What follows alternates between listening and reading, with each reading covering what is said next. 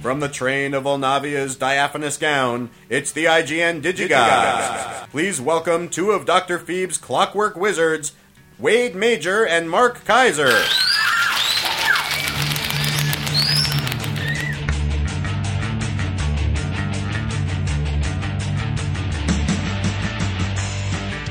A Dr. Phoebe's reference. That's pretty cool. Hey, Corey, who sent that one in? That was brought to you by William T. Garver of BoozeMovies.com for all your booze movie needs, whatever Nice. that means. Although he did use the word diaphanous. That's big time. Yeah, baby. Not sure I can even spell that. So, let's see. We got a lot of stuff today. Mark, tell our people about the book. We talk about books, too, on this show once in a while, whenever a relevant book comes out. What did we get? What outstanding piece of literature was recently sent to us? We got yet another Star Trek book. This is Star Trek: The Next Generation on board the USS Enterprise. This is an oversized book, not coffee table thick, but oversized. If this had come out when I was 13 or 14, around the time that I was buying things like the Star Trek Spaceflight Chronology and going, wow, look what happened back in that year, I would have been all over this, but... Yeah, I don't know. This just honestly, feels... Who loves Star Trek more than you and me? Nobody. Yeah, I know. This just... So what I'm saying is that I told Wade before the show that there are so many Star Trek books that if Starfleet actually existed, there would be less literature on the actual Starfleet than there is in the Star Trek TV show. True. Now, absolutely true. So this stuff just comes across as very repetitive. However, what you're really buying is a CD, a 3D tour of the USS Enterprise. Now, what's going to happen is, although I cannot recommend the book because the book is just too repetitive. Well, the book feels thrown. It doesn't feel. The technical manuals were always really cool, right? Like I remember, I bought the Starfleet technical manual by Ballantine Books. I bought like 4 copies, and I still have them, the original ones. And there's nothing about it that suggests that it's a commercial book. It doesn't have like a description on the back or anything. It's like a real technical manual from Starfleet. I have the Starfleet blueprints. It came in that little vinyl pouch. I also got the Starfleet medical reference manual, which includes like how to perform first aid when an Andorian's antenna is broken. You crop it between the thumb and forefinger, and you hold it up. Important. Vulcan urine is thick and viscous and kills plant life on contact. Why Klingons have 2 livers. I mean, there's all this cool stuff in it. It really is pretty well thought out. Awesome. This is not that.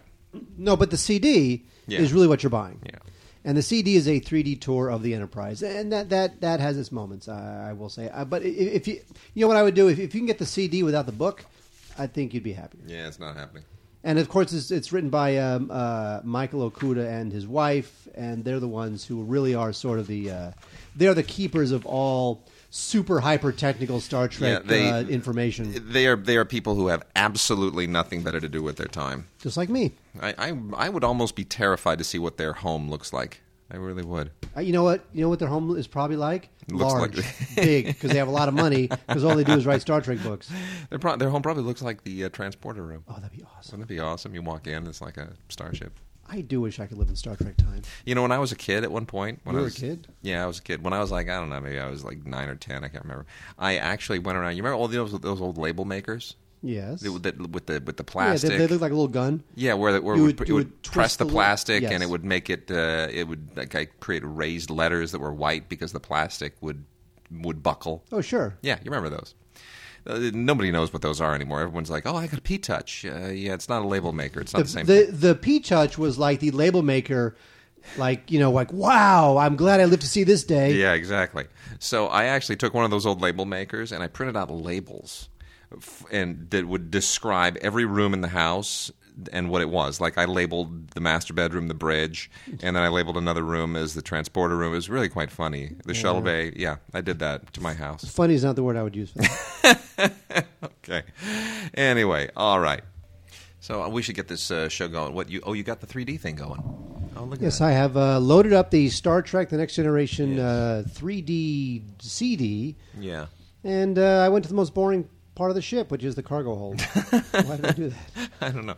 While you're doing that, I'm going to eat one of your cookies, and then we'll get rolling. So, what are these cookies? What am I eating this week? They're chocolate mint cookies. Oh. I didn't have time to bake, nice. so I baked something kind of simple. It's very good. I like very it. much. They're good. I think I've had these before, haven't I? No, I've not. No? Okay. Why are we looking at the cargo hold? I don't know. Okay. So here's the thing. Let's talk about DVDs because Yeah. nobody wants to see. All right. Nobody wants to see us do the two things they can't enjoy, which is the CD, which they don't have, and the cookies, Yeah. which they can't eat. That's fine. The one thing we can do is talk All about right. DVDs. All right. So, Thank you here. very much. Uh, Let us never speak of this Star Trek CD again. So I There's finally nothing. was able to get hold. Very good. Chocolate and mint go well together, They do. says the person who loves peppermint patties. It's that's what it is. It's peppermint extract. Mm-hmm.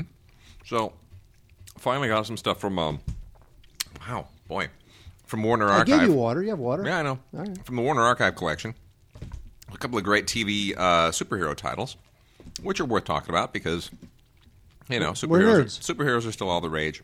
And this one is the complete second season of Superboy, which I'd completely forgotten even existed. And it's funny how many of these Superman series they just come and go and they come and go. And this is kind of a cheesy show. But it wasn't bad for its time, and it's interesting watching it and thinking about what the Zack Snyder thing will wind up being. Everybody's worried. Everyone is very worried. Who cares? But the interesting thing about Superboy was that this was directly tied to the Superman movie, because this was the Salkinds who did this. So this was their attempt to sort of take their original Superman films, the Christopher Reeve films, and somehow make a segue into television. Didn't really work. But it is definitely part of the same lore, part of the same world. It's meant to be a part of those movies, the Christopher Reeve movies. Didn't have the John Williams score. No, I sure didn't. But you know what? It's okay for its time, and it certainly has some interesting connection to the comic books, and get a lot of great Mr. McSpitlick, a lot of these villains. Oh yeah, Mr. Mixelplix. Whatever it is. Yeah, and Awesome. Bizarro and all these guys from the comic book. So that's not bad. That's the second season, and the transfer quality is perfectly fine. I'm much more excited about this. No, that was lame. This totally That's not- slipped right under everybody's radar. No, I long remember. before Linda Carter was Wonder Woman, they tried Wonder Woman a different way. A bad didn't way, work. a lame way, a stupid way, a way that satisfied nobody. Zero. Unless you're a Kathy Lee Crosby fan, which I am, and I always was. Kathy Lee Crosby, the most attractive and least talented of Bing Crosby's children. Anyway, yes, Kathy Lee Crosby played Wonder Woman wearing an outfit that right here looks nothing at all like what Wonder That's why Woman. nobody liked it. It was the lamest. She's Just the lamest. covered head to toe, kind of a mini skirt, very 70s looking. Didn't really work at You all. realize that I used to live in the same building as Kathy Lee Crosby. Did you really? I didn't You know realize that when this is the early 80s. Yes. I was a kid. Okay. Mid 80s. Early 80s. Mm-hmm. Kathy Lee Crosby had a long-time relationship with Joe Theismann, Oh, the no former NFL quarterback. I did not know that. And they had a relationship, and when they had this relationship, they were living in my apartment building. And this was after Joe Theismann had that horrible that play where he snapped his leg. Oh gosh, I Remember remember that? that. I remember seeing that game live. That was in so 1985. awful. Oh, and that was so, so awful. all I remember is that sometimes I'd see Joe Theismann, sometimes I'd see Kathy Lee Crosby. And I did remember, and I might have mentioned this on the show before, I did remember that they drove at the time, brand new a brand new gold Corvette. Which at the time, the mid-'80s is when the Corvette kind of changed their body style to something super cool that everyone loved. And they drove that car. No kidding. So the moral... Now, I'm not sure if Joe Theismann lived there and Kathy Lee was shacking up with him, or whether Kathy Lee lived there and Joe Theismann was shacking up. I was a kid, didn't ask those sorts of questions, but I knew that they were there.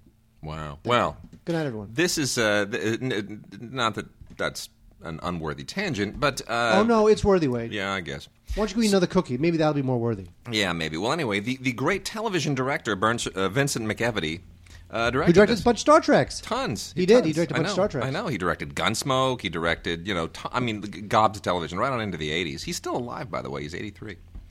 So Vincent McEvity, who is just a legendary television director, directed this. And honestly, yes. Is it satisfying as Wonder Woman? No. But it's it's an interesting take. Lame. It has a certain kind of Lameness? cool place in Wonder Woman lore, and it's got Ricardo Montalban, and you can't go wrong with Ricardo Montalban, can you? Oh, Of long course not. time. We love Ricardo Montalban. We do. We love There's him a very theater much. in Hollywood named after Ricardo Montalban. Is there really? You know that. I didn't know that. It's the Ricardo Montalban Theater. It's on Highland between Hollywood and Sunset. Now, we're going to get into documentaries here in a second. There are an unbelievable number of really great docs this week. I mean, like Oscar-nominated stuff, but just otherwise really high-profile docs. But a few things I want to blow through. And this is always interesting to me. People kind of make fun of the mockbusters that Asylum does. You know, our friends over at Asylum, David Latt and David Ramaui. Because, they're just trying to capitalize on this and that and the other. Everyone does that. That's the reason why you get the animated Lord of the Rings stuff released at the same time as the regular Lord of the Rings, because everyone's trying to piggyback on stuff. Everyone's looking for that opportunity. You get the animated Spider-Man released when the live-action Spider-Man movie opens. Everyone does it. Mark, have you seen the Roma Downey, the first episode of the Roma Downey Bible thing? I have not seen any of the Roma Downey Bible things. Okay. I don't like Roma Downey, and Well, it's Mark Burnett. You like Mark Burnett. He's your pal. You've worked with him, haven't you? I've not worked with Mark Burnett. Okay. I thought you had. However, I do know they obviously have Yeah. the. Anyway. They're lovers. Yeah, they're married. They're having relations. they have the occasional sexual congress. Uh-huh. Thank you. Now you Okay. eat that cookie and talk. I dare you. So, they did this Bible thing, right? It started on Sunday. Yes. 10 parts, 10 hours. Actually, winds up being more like 8 hours with commercials. On the History Channel, which is the entire Bible, kind of like the entire Bible in dramatic form. As only a man who produces reality television can create. Mm-hmm. Yeah. From the man who brought you Exactly. whatever. The man who brought you Survivor. Whatever is the Bible. The Bible. We dare you to survive all 10 hours. So, suddenly, everybody is doing Bible stuff again. It's just nuts. Now, the History Channel obviously would, it's their series, so I'm not surprised that they release a couple of these things. We get a couple of discs here. It's all compilation stuff. Bible stories from the Old Testament and Bible stories from the New Testament. And this is 9 epic stories from creation to the 10 Commandments in the Old Testament one, which is just a whole bunch of stuff from the History Channel, all just rammed together to capitalize on this. You get, Moses, the 10 Commandments, from biography, and Samson and Delilah episode from biography. You get History's Mysteries, Sodom and Gomorrah, Story of Creation from Mystery to the Bible, Mega Disasters, Noah's Great Flood. So they went and just really culled a bunch of those things together, which is sort of hilarious. I mean, this is just shameless. And then 9 more in the New Testament thing, which is obviously the biography episodes of Jesus and Mary Magdalene, and Pontius Pilate, and Mysteries of the Bible, Paul the Apostle, and Judas, and Lost Worlds, Herod the Great. I mean, it's and the thing is, stuff isn't bad. It just feels shameless. But they're actually good little documentary things. But obviously, they've all been put together in this form just to capitalize on the Roma Downey, Mark Burnett thing. This Star Trek CD, it looks like it feels like some Flash program from like 1998. And then, It's terrible. not surprisingly, people over at New Line decided to pop out Blu-ray of the Nativity Story. How about that? Yeah, but it stars the girl from Whale Rider. She's I know. awesome. Who got pregnant right when she was making this movie. Directed by Catherine Hardwicke, who went and said, it's not enough that I screwed up the Twilight series, got it off on the wrong foot. I'm going to go and screw up the Bible, too. So there it is. Nativity Story, not really that great, but not a bad Blu-ray, I'll have to say. It's got only a featurette and some trailers on it, and it's a very, very, it's a nicely shot film. It has a certain luster to it, even if it is a little bit cheesy. So that's out there capitalizing on all that as well. And then we have a bunch of stuff from VCI. This is I'm just sort of mystified by this. Volume 1, Christian Cowboy double feature. I bet you never knew this existed, did you? That is some great animation. That is Pixar level animation, folks. You got to really rent this. Christian Cowboy double feature, Volume 1. Danger on the Pioneer Express and Bad Rock Valley Gang. And this is a little bit of that kind of Davy and Goliath style thing where it's all about teaching you Bible stories in a different context, and I find it incredibly cheesy. And then also from VCI, as kind of part of the same series, are these dramatizations of stuff from the Bible, and you've got, well, let's see here. These are like stories from the Old Testament, Christian classics, great leaders of the Bible, Joseph and his brethren, Saul and David, Jacob, the man who fought with God. And this is all stuff that was originally made in the 1960s, and it's appropriately low budget and rather quite cheesy. You could tell that they were just somebody was throwing this together over in Italy and really making they were doing their level best to do to Bible stories what they had already done to Hercules movies and the and spaghetti westerns. So it's all rather intolerably cheesy, but yet somehow kind of kitschy and entertaining at the same time. And then the last one here is The Power of the Resurrection, which stars Richard Kiley, of all people. And Richard Kiley, looking truly ridiculous. It's amazing how this stuff just does not age well. This is from 1958, and I just don't know. But give it a look. It's like I said, it's kitschy and sort of groovily entertaining on a weird. It's like those the high school movies, right? They have that same kind of luster. Well, the only high school movies I remember are the ones the ones that taught you how to drive safely, right? Like That's Blood on the Asphalt, that kind of stuff. That's what I'm talking about. All right, Mark, let's talk about some docs. This is a great documentary that is a complete, absolute, total must viewing called How to Survive a Plague. This is a wonderfully put together documentary by David France. This thing charts the creation of ACT UP. Right. I was chewing.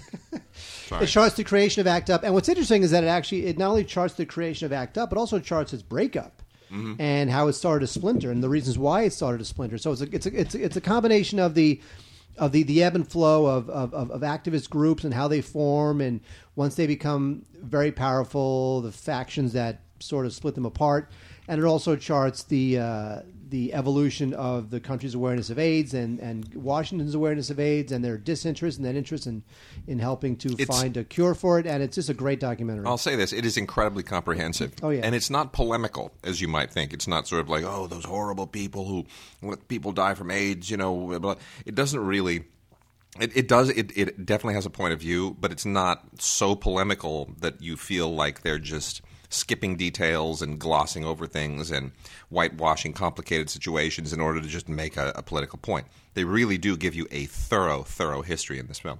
It's fascinating because there's so many details. We lived through this stuff, and I didn't know half of it. So, yeah, this is great. How to Survive a Plague. There's a commentary by the director and a couple of the ACT UP activists, some deleted scenes, and this is great. We have it on DVD, but whether it's DVD or Blu-ray, you really should go ahead and check out How to Survive a Plague, a great documentary, Oscar-nominated. All right, Mark, we're not allowed to wear the little yellow wristbands anymore because Lance Armstrong came clean as a cheater. But we do have one. And that broke your heart, didn't it? You know what, it did, but I'm over it. So, but I have another one here, a new one, anti-bullying. Here you go. Time to take charge. This was sent to us. You know what? I was not I was bullied. I was not a bullier. Yeah, well, I even remember my bully's name. See, that goes in tandem with Bully, the documentary, which frankly is so-so as a documentary. But man, did Harvey Weinstein milk the hell out of this thing That's what he does. Right after last year's Oscars. I mean, right after last year's Oscars, you win for the artist, and then suddenly there's this controversy over the film Bully, and there you go. So anyway, this is the PG-13 version that I have in my hands here, and which they were able to get knocked down from the R-rated version, without changes, I should say. So it was originally rated R. And they worked the system and got it somehow bumped down to a PG-13. And Harvey does that beautifully. Wade. Yes.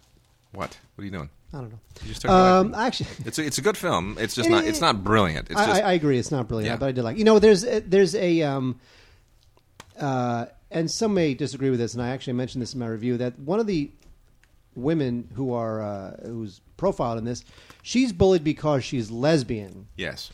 And my problem with that was I felt like that's not the same as... that's more like homophobia. Yeah. To me, the bullying that I think I mean, homophobia is, of course, terrible, but the bullying that I think this movie wants to point out, and I think that the story, this terrible story, this brave young woman gets us off that track, is just bullying for the sake of a nerd with glasses, right? Or you're just this crazy social outcast who wants to beat up small kids. Yeah, I think when you start to get into like homophobia and racism and they become subsets of the greater problem. Yes, I agree. It got a little off track for me, but I think the fact that the bullying of kids who are gay has sort of is what brought the issue to the fore, because everybody always kind of accepted, well, there's always going to be bullies, there's always going to be the nerd kid who gets picked on, who gets pantsed, who gets Melvined, and there's always going to be the girl who's outcast because she's a little overweight or she has glasses, and we're just going to accept that. And it wasn't until kids who were gay started getting bullied and started committing suicide, and I mean there are much more dire consequences there. That suddenly people said, you know what, maybe this isn't something we should just accept. So I do think that yes, it does get us a little bit off track, but again, then those were the bullying incidents that made it somehow something that people decided maybe we shouldn't be just so accepting of this. So I'm okay with that. You know what? Another documentary that was Oscar nominated last year and is just brilliant. I cried. Documentaries don't make me cry. Movies rarely make me cry. But this, I just wept. There is amazing emotion in this. Undefeated. This is the Academy Award winning documentary for 2011, and rightly so. It is just absolutely outstanding. What's fascinating about this is that this is one of those documentaries that started off being one thing and then became another. And yes, it's in theory it's about kind of one of those underdog sports movies, right? It's a lackluster team and the coach that has to build them and inspire the guys. But there are, and I'll give nothing away, there are moments in this film, and there's one moment in particular where a thing happens and you just think, you could not have scripted this any better. I just sat there and I had to pause it. I was watching it on a screener last year. I had to pause it, and I just sat there and I cried for like a minute and a half. It was so unbelievably moving.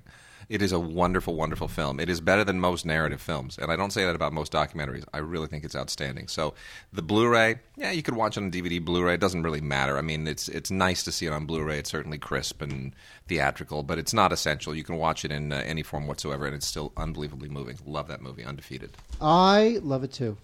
I think it is awesome. Great film. Yeah. Great coach, inspirational coach. And the team he has to wrangle is a team of troubled kids and kids who are trying to do the right thing, kids who can't do the right thing. And it's drama. It's great drama. Yep. They capture every aspect of it. I agree. I love it. It's totally awesome. Also on the drama front is Pina. And this is not the story of one of the three ships that sailed to Murray. This is a collaboration between Wim Wenders. Criterion, we should point out. This is a Criterion doc. Yes, Criterion. We love Criterion. Love Criterion. Wim Wenders. This is his film. This is all about this. There's this German modern dancer named Pina Bausch. Mm-hmm. Legendary choreographer and dancer. She actually died a couple of years ago. Mm-hmm. All I can say about this movie is that A, it is incredibly gorgeous. It is in Blu-ray 3D which is well a as first regular Criterion. 3D. First for Criterion. First for Criterion. Yeah. Of course, Criterion did it right. But that's how it was released. It was released in 3D. Wim decided to go the 3D route because he wanted... Well, there's a kind of proscenium thing that happens here, where the way that he shoots it when the dancers are on stage, and it's a very kind of impressionistic... almost. This is almost like the Koyaanisqatsi of dance films. It sort of is. I mean, because there are a lot of interesting. He gets all of the dancers who are still from Pina's troupe, and they restage a lot of these dance performances in weird public settings, but oftentimes on a stage as well. And it's very kind of avant-garde in a certain way, which is appropriate to the dance style. But the 3D creates a proscenium effect, which is what Wim wanted to do. I don't know that it's all that effective. I usually rip on 3D because it's all very cartoonish, but I understand what he was doing here. He wanted to... It's very low-key. It's very low-key. He wanted you to feel as though you were in the audience watching something on the stage. And when you watch something on a stage, it is in 3D. So he wanted to use the 3D to sort of make a movie feel more like a stage experience in some sense. It's an interesting idea. I don't think it's entirely effective, but it is certainly an interesting thing to try and do. It's great. It's emotional. It's beautiful. It's so well shot. It's for dance fans. It's for non-dance fans. I think this thing is just visually dazzling. It's really, really good stuff. Pina, This is, of course, from Criterion, and as usual, they just lard this thing up with all sorts of great extras, behind-the-scenes footage, interview with the director, of course, the booklet with the essay they always have, great high-definition digital master, great sound, a making of Pina. If you like dance, if you don't like dance, you will like it. It's Totally. good docs this week. What's up with the docs? I know, Wade? I'll tell you. I've got one here from Kino. This is a history of Israeli cinema. It's great. It's 30 seconds long. Our next title... you're trying to rip on that joke from Airplane. When the stewardess gives the pamphlet that says, "I like some light great reading." Jewish athletes. Great Jewish sports legends. Yeah, but you know, Mark Spitz, and there are a lot of them now, actually. Especially in tennis, you know, there've been a lot of great Jewish tennis players. There's actually a documentary about which I watched a few years ago. It's all about Hank Greenberg, who was kind of the first Jewish baseball star. Yeah. Hall of Famer Hank Greenberg. Now, this is 2 discs, actually. It's about 3.5 hours long. And believe it or not, Israeli cinema is the history is incredibly interesting, and it's very much tied to politics, obviously. And how can it not be? But what's interesting to me as well is that you get a lot of interesting figures who have been prominent in Hollywood in here, too. Like, for example, Menachem Golan shows up. And I thought you said the Menachem Golan show. No. The Menachem Golan show! Oh, my gosh. Sorry, Menachem Golan. Oh, that would be so... Comes out and does a monologue. Tragic. But it's very, very interesting, and you can't really separate the history of Israeli cinema from the politics at all. So it's almost in a way a history of Israel, seen through the development of the Israeli film industry. It's very, very interesting, and obviously now is sort of the golden era for Israeli cinema. I mean, you've got a lot of filmmakers now. Amos Gitai was sort of the guy who held the torch for a long time, but now you've got, I like Gitai. I know a lot of people don't like him. No, I like him too. Find myself liking his But movies. now you have like Joseph Sedar and a lot of others who are really, really up and coming. The guy who did Waltz with Bashir. That's right. His name is. Hang on. No. Start saying. I'm going to. You do that. You look for it. Ari Folman. No. Yeah. Folman. That's it. He's a good guy. He's a good guy. He's a good guy. You play poker with him? Yeah. We hang out. We hang out. We do the thing. Diana Vreeland, The Eye Has to Travel, is a really, really cool documentary as well. If you don't know who Diana Vreeland is, she was one of the handful of those sort of publishing mavens who created fashion and style for many, many, many decades. She was the editor-in-chief of Harper's Bazaar for a quarter century, and then went on to become editor-in-chief of Vogue. And you cannot talk about American fashion and style without talking about Diana Vreeland.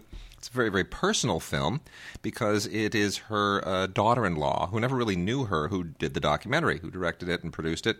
And so you get obviously a very, very inside family focus on this. It's a fascinating film, and it's a wonderful look at a highly motivated, incredibly talented woman who had such a marked effect on all things fashion and style that I don't think we even realize how it lingers today. I mean, really just amazing. Unbelievable what people in that particular aspect of the publishing industry, I don't think we really even fully process what it does. It's not like what we have done. It's not like film magazines or anything. I mean, the fashion magazines are the big deal. They are the big deal. And then Paul Williams is still alive. Yay! This is actually really fun. I love Paul Williams. It's not He's It's not a very deep doc. It's just kind of a fluffy doc. But Paul Williams had a moment, like a serious moment. Yeah, he was great. He wrote Rainbow Connection, with like the all-time classic Muppet song. He played Miguelito Loveless's son in the television movie that resurrected the Wild Wild West. What was that? Wild Wild West. He also wrote Evergreen, which was just sung on the Oscars the other night. That's right. Yeah. Anyway, you know what? So what this does is says, hey, Paul Williams is still alive, and we're going to give you a documentary that just revisits him and his career and his talent. Well, you know what it is also? He's so incredibly 70s. You just assume that he died in 1979 because he's so 70s that you realize that it's 2013 and the guy is still around. It's great. Even though he's so synonymous with the 70s. But he's so much fun. He's still awesome. So much fun. He's awesome. He's just a short, interesting, squirrely little guy who has so much talent, and he's a good actor. He used to be, and he was one of those guys who popped up on the Love Boat and Fantasy Island all the time. And it was always it was like, oh, yeah, Paul Williams, awesome, sing a song. He was a staple of the 70s. Anyway, there's another doc that I want to call your attention to, which I know you've never heard of, because I didn't hear of it until I finally saw it, called Beauty is Embarrassing, the Wayne White story. Now, Beauty is Embarrassing is a terrific doc, because Wayne White is a terrifically interesting guy. Here's the thing with Wayne White. And once you realize his credits, you'll be like, wow, that guy really existed? He must be cool. And he is cool. Wayne White is an artist and a cartoonist. He started his career in the East Village doing cartoons for the East Village, and then he got his big break as a designer and a puppeteer and a voiceover actor on Pee-wee's Playhouse. So you know that the people who are on the people involved in Pee-wee's Playhouse, are just visually brilliant, and they're a little bit twisted. So already you know if this guy is responsible for the visual look of Pee-wee's Playhouse, he's already out of his mind. And for later audiences who maybe weren't around for Pee-wee's Playhouse, he also wound up animating music videos for Smashing Pumpkins, Tonight, which is very visually distinctive, and Peter Gabriel, Big Time, which is also very visually distinctive. So Beauty is Embarrassing is all about Wayne's life. He continues to play. He's a guitarist. He plays the banjo. He continues to do that on stage. He's really very much of a raconteur, very much of kind of like an old soul kind of throwback kind of a guy, and it's great. It's the type of doc that I love, where it takes a guy who you've never heard of him, and then he makes a case for him, and makes a case for his career, and how interesting he is, and you realize that these are kind of the unsung crazy heroes of some of the things you grew up on, including music videos and Pee-wee's Playhouse. So Beauty is Embarrassing, the Wayne White story, is good stuff. There's plenty of special features on the DVD, including an audio commentary from the director and Wayne White. And there's a slideshow featuring Wayne's original artwork, which is great. Very pleasurable stuff. Good stuff. Beauty is Embarrassing. Very nice. Also doing a podcast with Wade, also embarrassing. Yep. I'm going to rock through we have a ton of PBS docs right here, and I'm not going to... Why are we doing docs all day? Is there anything else to do? Well, yeah, there's a ton of stuff to do, but, docs have kind of backed up, and there was a ton of these PBS things, and I figured it was a good time to get into it. And so, the PBS stuff is always really strong, and a lot of good stuff here for people, so I'll just go through this real quickly. The Reagan presidency, which was it's not the comprehensive Reagan doc, but it's always interesting. Those were fascinating years. We all lived through it. At least some of us did. And, whether or not you like Reagan or approve of the presidency or the policies, forget about the politics of it. Those were interesting years because those were Cold War years. And, sometimes I forget what the Cold War was like. Those were kind of groovy times, the superpowers, and you felt the weight of this international competition.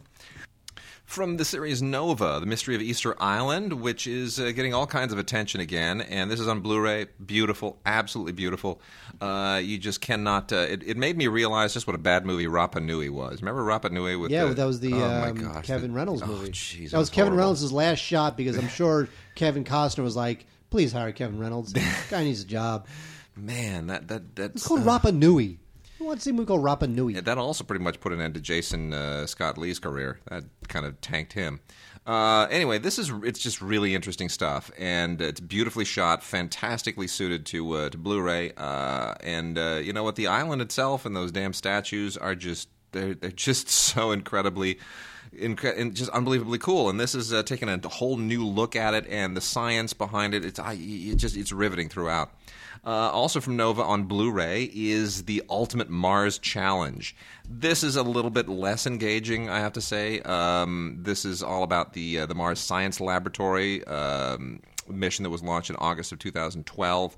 And you know what? This is great on one level, which is the science behind it, the way that they executed the mission is incredible. And I can say that firsthand because You've been to Mars? No, my cousin is one of the JPL engineers who was, on pins and needles that night when they were landing the thing. And I remember monitoring his wife's Facebook post. It's like, yay! Oh, that was amazing. That was a great night. Yeah, and he was right there. He was in the control room. He was one of the guys who had to, make it happen. So, I mean, I have a little bit of a family connection to it.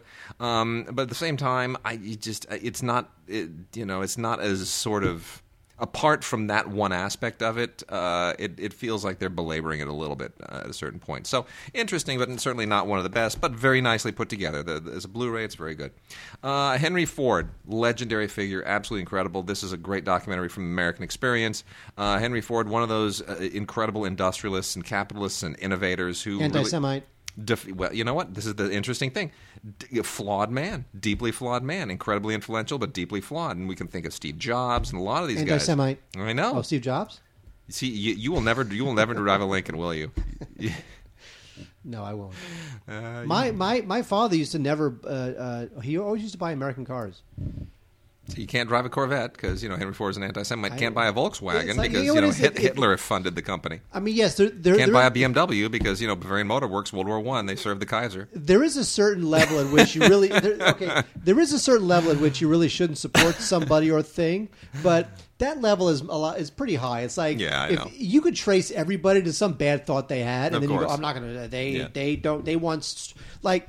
You know the whole Mitt Romney thing, and I didn't vote for Mitt Romney, not interested. But the whole thing with like Mitt Romney strapped his dog to a car. Who cares? I don't care. You know what? If he would be a great president, I would take 50 shelter dogs, strap them to the hood of my car, and drive the car off a cliff. There you go. If I thought that this guy would be a great president, keep us out of war, keep my taxes low, I thought I'd be fine with that. That doesn't rise to the level of me not voting for somebody. And from the Nova Science, you're welcome. From the Nova Science Now series, we have two terrific ones. What will the future be like? The answer: screwed. And the other one: what are animals thinking? Stupid animals. Food. Animals are That's dumb. It. No, actually, really quite good. Again, this is almost better for like teenagers. These are an hour apiece, and they get into some interesting but very kind of superficial things. But it's interesting. I mean, you learn the animal one. I think is really interesting. I learned a lot actually about the cognitive faculties of animals. I had no idea. They're stupid. They know things. No, they don't. They do know things. They're so dumb. They have a level of understanding that you just don't understand. From Frontline, Poor Kids, an intimate portrait of America's economic crisis. I felt like this was a little bit sensational, but at the same time, they go to some really, really just crap parts of the country, and it's devastating what these kids go through. It really is. But at the same time, it does feel like they're pushing, they're trying to pluck your heartstrings just a little bit too hard. Very professionally done, thanks to WGBH, who does a lot of these. But just go in and take it with a little bit of a grain of salt. It's not like this through the whole country. It's bad in spots, but it's not all that bad. And Climate of Doubt, finishing these off real quickly. Another Frontline, the politics of global warming. This is much more even-handed. I felt this was really interesting. It doesn't get into global warming, the particulars of it as much. It just gets into the politics of it. Very, very nicely put together. Breakfast Special 2, Revenge of the Omelets. You like omelets, Mark? I like omelets. I love omelets. I love frittatas, quiche, omelets. Yeah. Good. Yeah. Well, anyway, this will just make you hungry, and it's. You got to be careful there. The Mayo Clinic diet. Speaking of hungry, this is. I'm not sure I agree with this diet. I'm not a nutritional nut, but I do try to take care of myself. And you know what? I don't know. What kind of diet would be named after mayonnaise? Thank you. The mayonnaise diet. What they're doing is they're really kind of attacking a lot of these other weight loss programs, and they're sort of constructing their own. But there's still a lot of stuff that I don't totally buy. It's interesting, but again, take it with a grain of salt. Hurricane Sandy inside the megastorm, another installment of Nova. This one is on DVD, not Blu-ray. And I don't know. Hurricane Sandy was a big deal, but biggest storm of the century or something like that, wasn't it? Oh yeah, it was devastating. Yeah. Wade and I do not live in hurricane land, tornado land, superstorm land. You we watch live in earthquake land. Yeah, we do. And I'm kind of, we haven't had an earthquake in a long time. All right, don't jinx it. My condo will crumble. My condo will fold like Superman on laundry day. And the last two, before we get into, Mark, talk about, just pull a couple of good ones out of that bunch there. Pull a couple of good ones. We'll finish those off. Then we'll do a Vox Box, and then we'll wrap up the show with some new and classic titles. Wait. So you're saying that we're going to talk about stuff people care about finally after an hour? Well, these some good docs here. Come on, give me a break. The last two are a little bit middling. Boundless Potential with Mark Walton. Reinvent your career in midlife crisis in midlife and beyond. This is really more about making a real quickie PBS documentary that tackles a lot of the anxieties people have in slow economic times. And then the other one, The Distracted Mind, Attention, Distraction, and the Myth of Multitasking, which basically says, when you're texting while you're driving and listening to the radio and trying to talk to your friend on the phone at the same time, don't do that. Wow. So basically what you're saying is don't do that. Yeah, don't do that. You'll kill people. Unbelievable. Okay, Wade, from 1970, we have a great Kino release that is a must must watch, especially during MLK Day time. During especially during Black History Month. Yes, which this no longer is. King, a filmed record. Montgomery That's right. to We're in Memphis. March now. Jeez, I know, February don't- blew by. See, it's don't- because I had a child who's a month old now. Freaking baby. It's unbelievable. Thinks she's so smart. Yeah, you know what? Honestly, the older you get, it's like it used to be that every year when you were a kid, every month lasted like 3 months, and like summer vacation couldn't come fast enough. It took forever. Then when you get older, every year lasts about 6 months. It's exceedingly depressing. It really is. Yeah. Anyway, this is great stuff. This is an amazing documentary called King, a filmed record, Montgomery to Memphis. Kino put this out along with the Library of Congress, who had restored the footage. This is amazing stuff. This is Martin Luther King from 1955 to 1968. This is kind of the his rise from just kind of like a local activist to Martin Luther King and the leader of the civil rights movement. There's a lot of rare footage here, speeches and protests, and of course he was arrested a number of times. And this is 1970, folks. Don't forget, just a couple years after he had died. So it's not slick and glossy, but it's very comprehensive. And I think the original length of this thing was like 3 hours, and this one from Kino restores it to that 3 hour time frame, and it's fantastic. Ruby Dee is in it, Harry Belafonte, Charlton Heston, Burt Lancaster, Paul Newman, all great stars of the 70s. And I love this thing. This was an Oscar nominee at the time for Best Documentary Feature in 1970, and it is a must-watch. I don't know that you need to necessarily wait till February to watch this thing, because it's just great. It's called King, a filmed record. Also, we have, from the good folks at Athena, an interesting documentary called The Power of Myth with Bill Moyers, the 25th anniversary. Now, about 25 years ago, Bill Moyers, who was a journalist, he's worked with NBC and CBS and PBS, he interviewed Joseph Campbell. And Joseph Campbell, of course, is the creator of the Hero of a Thousand... The soup guy. Huh? He's the soup guy, the Campbell soup guy. Oh, my God. Yeah. When you said The Soup, I thought you meant the TV show on E! No, but that you used to work on, yeah. Yes. When it was Talk Soup. Yes. No. He's the creator of A Hero of a Thousand Faces, and pretty much the archetype for the movie hero who we now enjoy watching in movies like everything that has a hero. Outstanding. So this is Bill Moyers talking to Joseph Campbell about the power of myth and The Hero of a Thousand Faces, and it's great stuff. All right. Fabulous. Mark, it's time for Vox Box. What? Can I sing the song? Sing the song.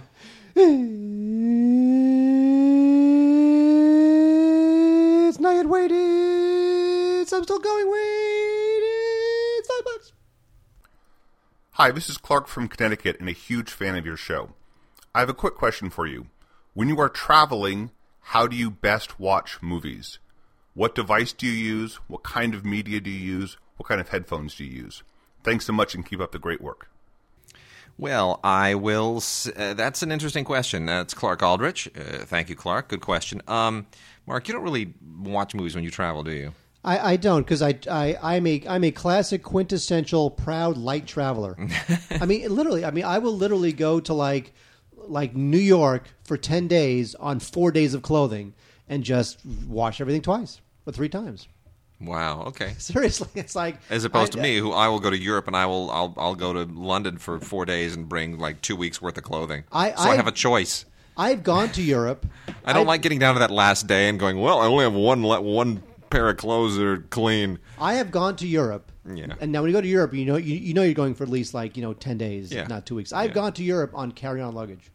Wow. Oh yeah, That's impressive. And by the way, I am proud of that MFer. I do that every time. You know what? I will bring my MacBook Pro, and I don't do this thing that a lot of people do, where you load up your iPad with digital copies and you kind of watch it on your iPad. I've never done that. I've always just brought discs along. I kind of bring an old school CD wallet or DVD wallet and just kind of pull them out and watch them on the MacBook Pro, and that's fine. It works for me. The headphones, I'm going to tell you what headphones I use, actually. I use Audio-Technica ATH-ANC7 noise-canceling headphones, which, by the way, are great headphones even when you don't have the noise-canceling turned on. They're just still great headphones. The noise-canceling adds this extra kind of pressure layer or something so that you don't hear the plane and you don't hear other people, and it's great. And it's so much better than watching the crap that they have on those little tiny screens on the plane anyhow. unless you fly Virgin America or Virgin Atlantic, where they basically give you a hot oil massage while you're sitting there watching a movie. Really? Something like that. No, they're really great headphones. And the reason I like them better than the Bose. The Bose are like rechargeable, and they've got all this other stuff, and you're paying partly for the name. These are just as good as the Bose, and just bring along some, AA batteries and pop them in, and you're good. If the battery wears out, just change the battery, and you're fine. And it's much better than having to worry about all this rechargeable crap. So but otherwise, a really good question. That's how I do it. But I don't do a lot of film watching when I'm traveling, unless it's on a plane. That's the only time I really have time. That's it. All right, Mark. Let's move into talking about the. Finally, this is the big release of the week, and it's worth talking about because the Oscars were a little while ago, a couple of weeks ago, and Brave won, and I think a lot of us expected Frankenweenie to win. I really truly didn't think that they would give it to another Pixar CGI movie, especially it's not one very like good. It's not very good.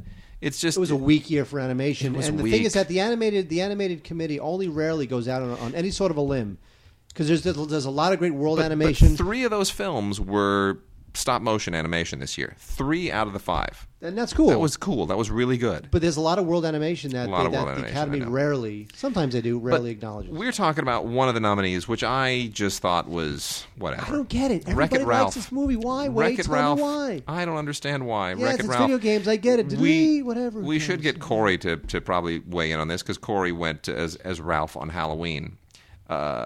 Which I guess he has some affection for this thing, but I just don't get it. It's like the whole video game concept where in a video game it's like Tron taken to a cartoony level, and I don't understand. Help me understand. It's like Mario Brothers. It's like the whole Mario Brothers thing again. I just don't get it. I got the screener as part of our last good duties, and you know what? After half an hour, I stopped watching. And by the way, I love animated films. I love video games. Half an hour, stop watching. But people love this movie. Don't get it.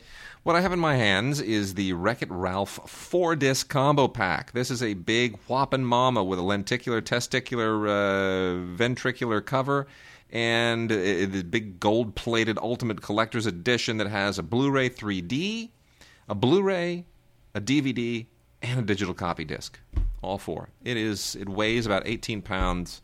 And it is just loaded with friggin' extras. It is just piled on with extras. It's got the Paperman short on it, which is worth watching. That cool. also won the Oscar. That cool. won the Oscar for short film. That's super cool. And that actually is almost worth the price alone because that's really great. And then you also get a bunch of other featurette stuff, which are whatever, like the Gamer's Guide to Wreck-It Ralph, hosted by Chris Hardwick, and a whole bunch of other useless stuff. I'm willing to concede the animation's good and the voice casting is good, but I just don't think it's all that interesting of a movie. I don't think the story's interesting. It just feels derivative as hell. I get it. I'm right there with you. Yeah, do not get it. And I hate the fact that I agree with you, but I do. Well, whatever. And then reaching back to an older movie, Phantasm 2. The Phantasming. Phantasm 2, Electric Boogaloo. The Phantasm movies are just such a riot. They're not in any way scary at all. But they're just so refreshing. They're such a throwback to not even a different time, because they're not even like any other 80s horror films. It's just its own deal. Phantasm is its own deal. And the great Don Coscarelli, again, wrote and directed this thing, and the ball, and the tall dude, and the whole deal. It's a riot. And does it make any sense? No, not at all. Don't even worry about this story. Just watch the tall man and the ball, and watch people die, and it's pretty cool. It's a lot of fun. And Coscarelli and the actors also do an audio commentary that's a lot of fun. So that's on Blu-ray. A collector's edition Blu-ray from the wonderful people at Shout Factory through their Scream Factory sub-license of a lot of films, in this case Universal. Very good. All right, Wade, there was a moment where Gerard Butler was going to be a star, and that moment is over now. And now he's doing movies like Playing for Keeps, a truly witless and dreadful romantic comedy. This is the one where he plays the soccer player, right? Yeah, by the way, when it comes to witless and dreadful romantic comedies, that's really what they all are now. This is just... Oh, my gosh. I mean, even the key art looks like just another American romantic comedy. Don't you feel like... This is how I feel about Gerard Butler's career. I feel like... And truly, it happened in this last year. It's like Matthew McConaughey was driving this just rickety old car, and he could not offload that used car to anybody. He's talking to his friends. He's like, you gotta get it. It's this great old Chevy Nova. They're like, yeah, no thanks, dude. That thing. He's like, crap. And he's in all these bad movies, and he can't get out of them. And then Gerard Butler comes along, and he's like, oh, dude, dude, I can't do all these movies. You can take the, and Gerard Butler's like, oh, cool, I'll do those. And next thing you know, Matthew McConaughey is doing all kinds of interesting stuff. Right, like this last year, Bernie and Magic Mike, and the what's the NC-17 thing that Friedkin did? The not Bug, Evil Bob, yes. the horrible Killer Joe. Thank you. I went from Evil Bob to Killer Joe. You like that stream of consciousness? That's the way my brain works. My mnemonic devices. I don't like that at all. So, and now Gerard Butler's stuck doing all the old lame crap that Matthew McConaughey used to do. So now he's got to find somebody to buy the car. Gerard Butler, Jessica Biel, Uma Thurman, Catherine Zeta-Jones, Dennis Quaid. Don't watch it. It's on Blu-ray. Terrible. Oh, dear. We've got a whole bunch of really cool Olive films here. You know what, Mark? Speaking of, what are you doing? Yeah, I'm going to give you. I will assign you that to speak of while I'm blowing through the Olive film stuff. Olive does so many cool licensing deals, and the stuff that they're digging up from Paramount is really interesting. There's an old film called Plain Clothes, directed by Martha Coolidge, and it's funny. I thought I remembered all the Martha Coolidge movies. It's from 1988, and it's really pretty good. Really early performance from Arliss Howard as a cop who goes undercover in a high school to prove that his younger brother, played by Lauren Dean, is innocent. So much better than 21 Jump Street, I can't even tell you. I thought I'd seen everything that Arliss Howard did. I thought I'd seen everything that Martha Coolidge did. I was wrong, so that's a good pickup. You have shown me something, Olive films, I didn't realize ever existed. She-Devil is an unbelievably cool film from 1957. This is one of those movies that, even though it's a studio film, it's a Paramount film from 1957, it is a total B movie. The studios made their B movies as well, even when independents were making theirs, and this is so cool. The guy who directed The Fly, Kurt Newman, did this unbelievably cheesy, cool, kind of noirish, mad scientist movie, and it's just you got to see it. You just got to definitely check it out. There's absolutely nobody in this thing worth watching. But it's like Frankenstein crossed with I don't know. Like, imagine a beautiful woman as Frankenstein. Mari Blanchard. Never heard of her. She's fabulous. And then we got another one along the same lines called The Red Menace. She sold secrets for love. This is a Red Scare movie. It's hysterical. It is total propaganda. This is from 1949. This is just the beginning of the B-movie era. It's total early Cold War stuff. It is fantastic. Both of those are on Blu-ray. They are a riot, and you got to get it. Anthony Mann, a guy who had a really uneven directing career, did Strangers in the Night for Paramount back in 1944. And it's not a pure noir. It's kind of a neo-noir because it's got a kind of a World War II angle to it. And I don't think you can really be truly noir with, you're either a World War II movie or a noir film. So if you're World War II and you're trying to noir it up, you're a neo-noir. Does that make sense? No. Okay, never mind. Nothing you say makes sense. But anyway, it's fine. It's it's more of a novelty of the era than anything else. And then Jean Renoir's Diary of a Chambermaid, finally and at long last. This is with Paulette Goddard. It's just a great movie. All I can say, 1946, one of the more interesting Jean Renoir films of the period, and it's just great. Paulette Goddard is just wonderful. It is a fantastic adaptation of the novel, and absolutely first rate. So, if you have the Louise Buñuel film from 1964 that has Jean Moreau in it, you definitely want this. They compare very favorably. Each one belongs to its era, but it's definitely worth checking out, and a great, great Blu-ray transfer. Olive just does it right. Did you ever see A New Life, Mark, with Alan Alda and Anne Margaret? Did you ever see that? I was all about Alan Alda. My dad loved Alan Alda. Because my dad pretty much was Alan Alda. I know. Then when Alan Alda had a pretty moderately successful directing career, I would go see all of his movies. Did you like this?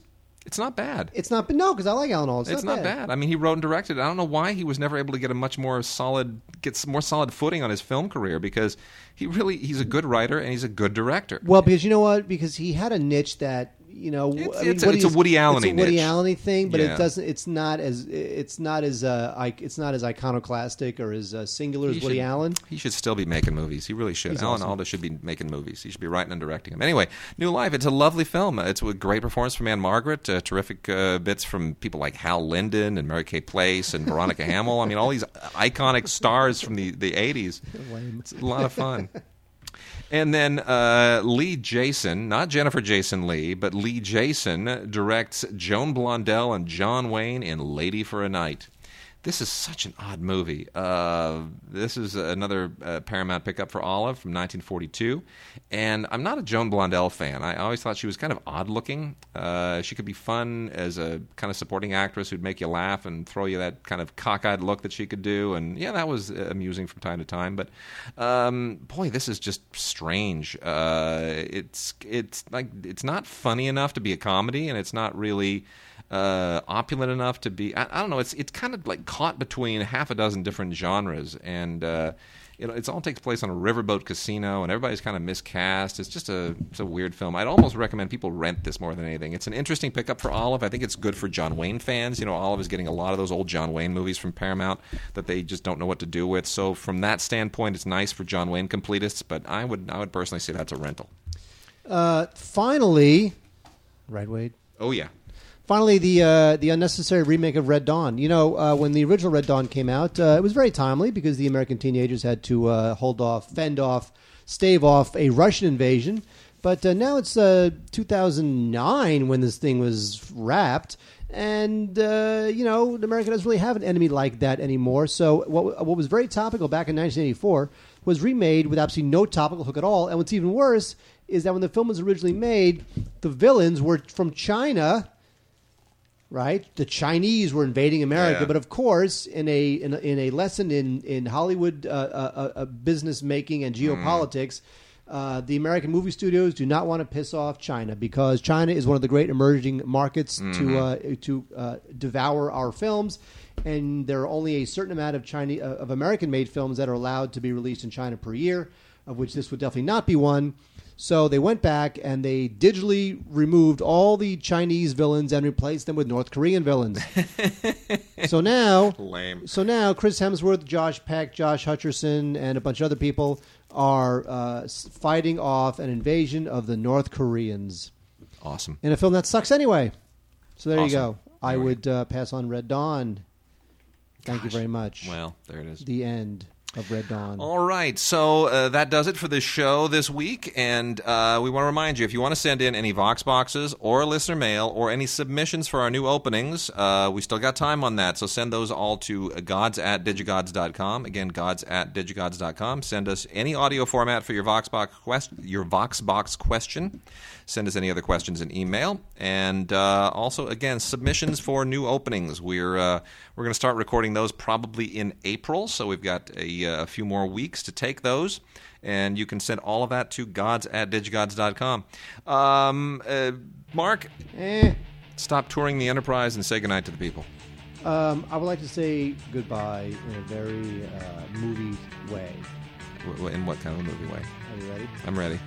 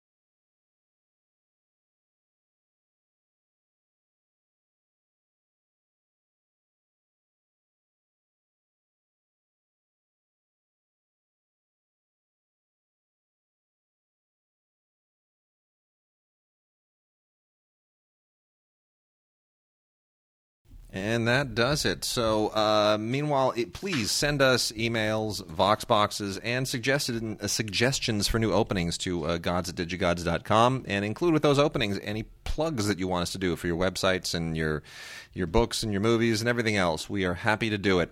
And with that, we will see you next week.